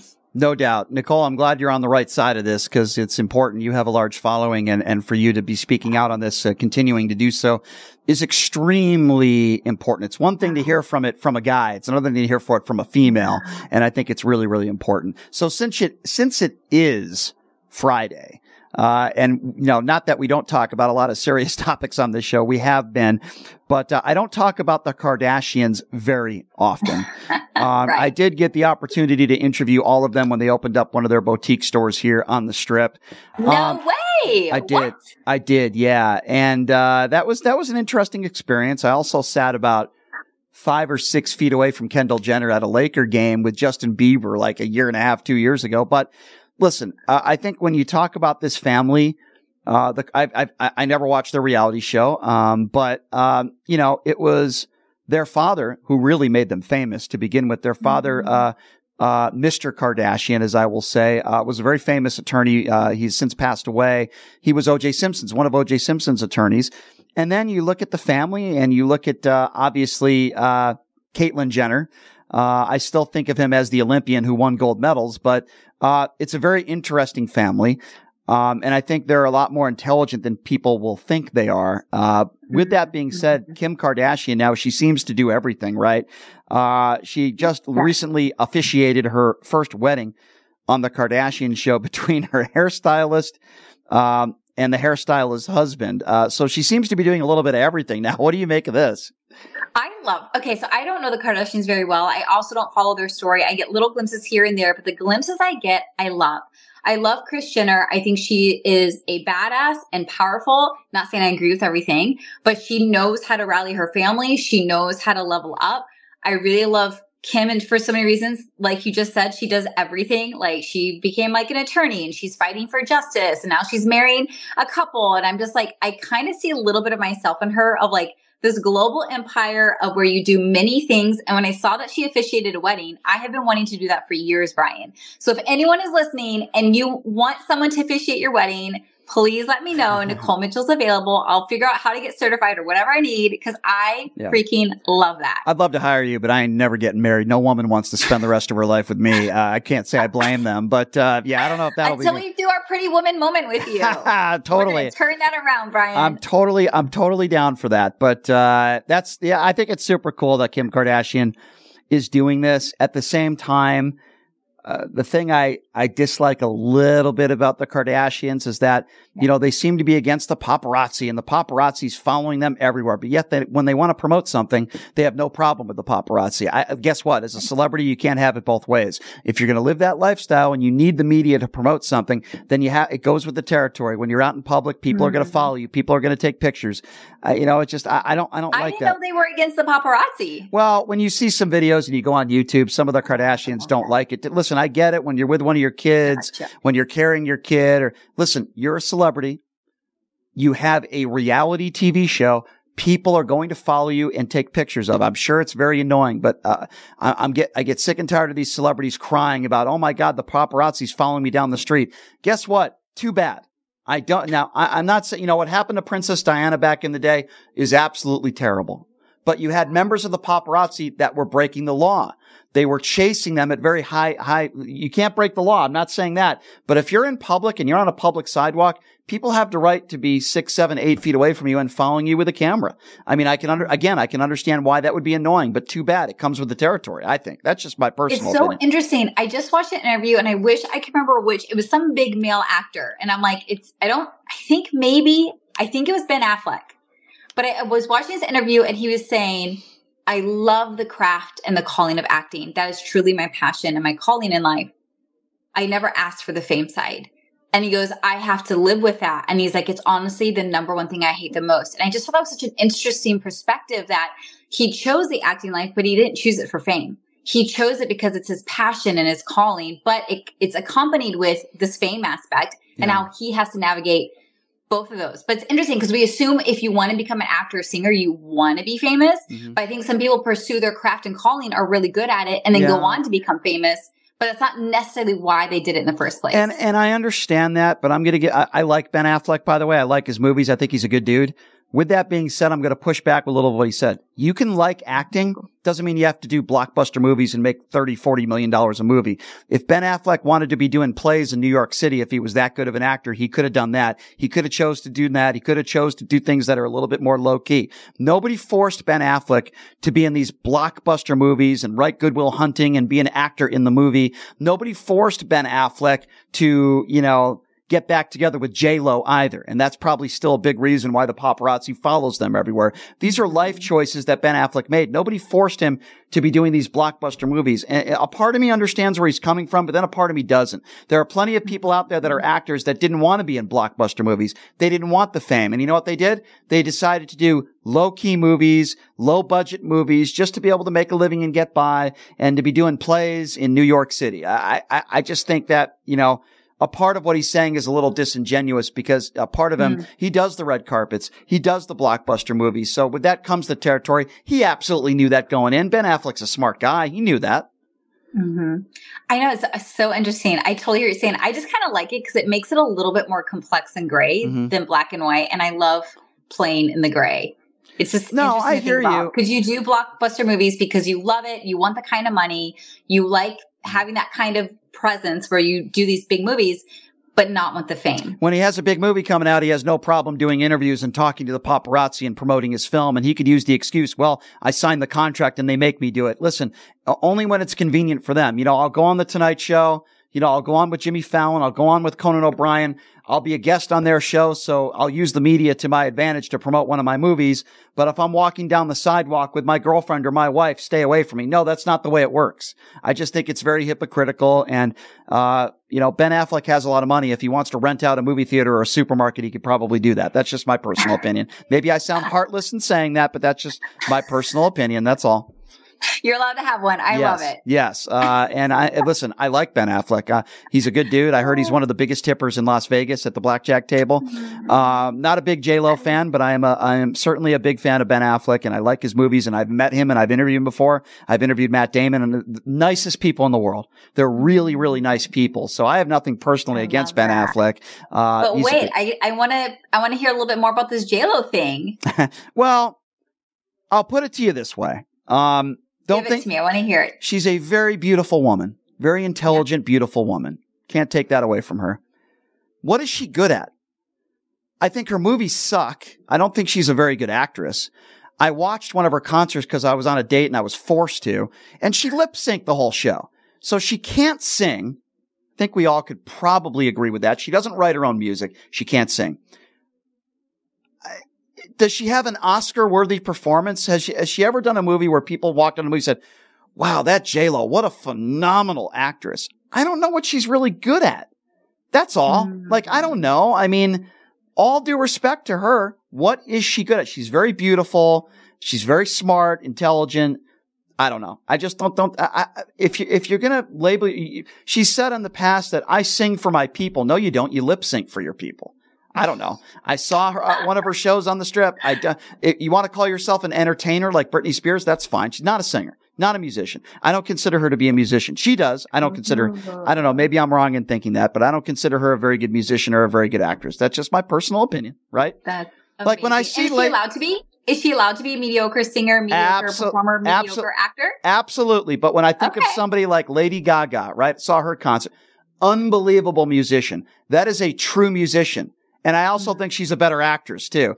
I would take Lady Gaga over J-Lo any day of the week. That's my personal opinion.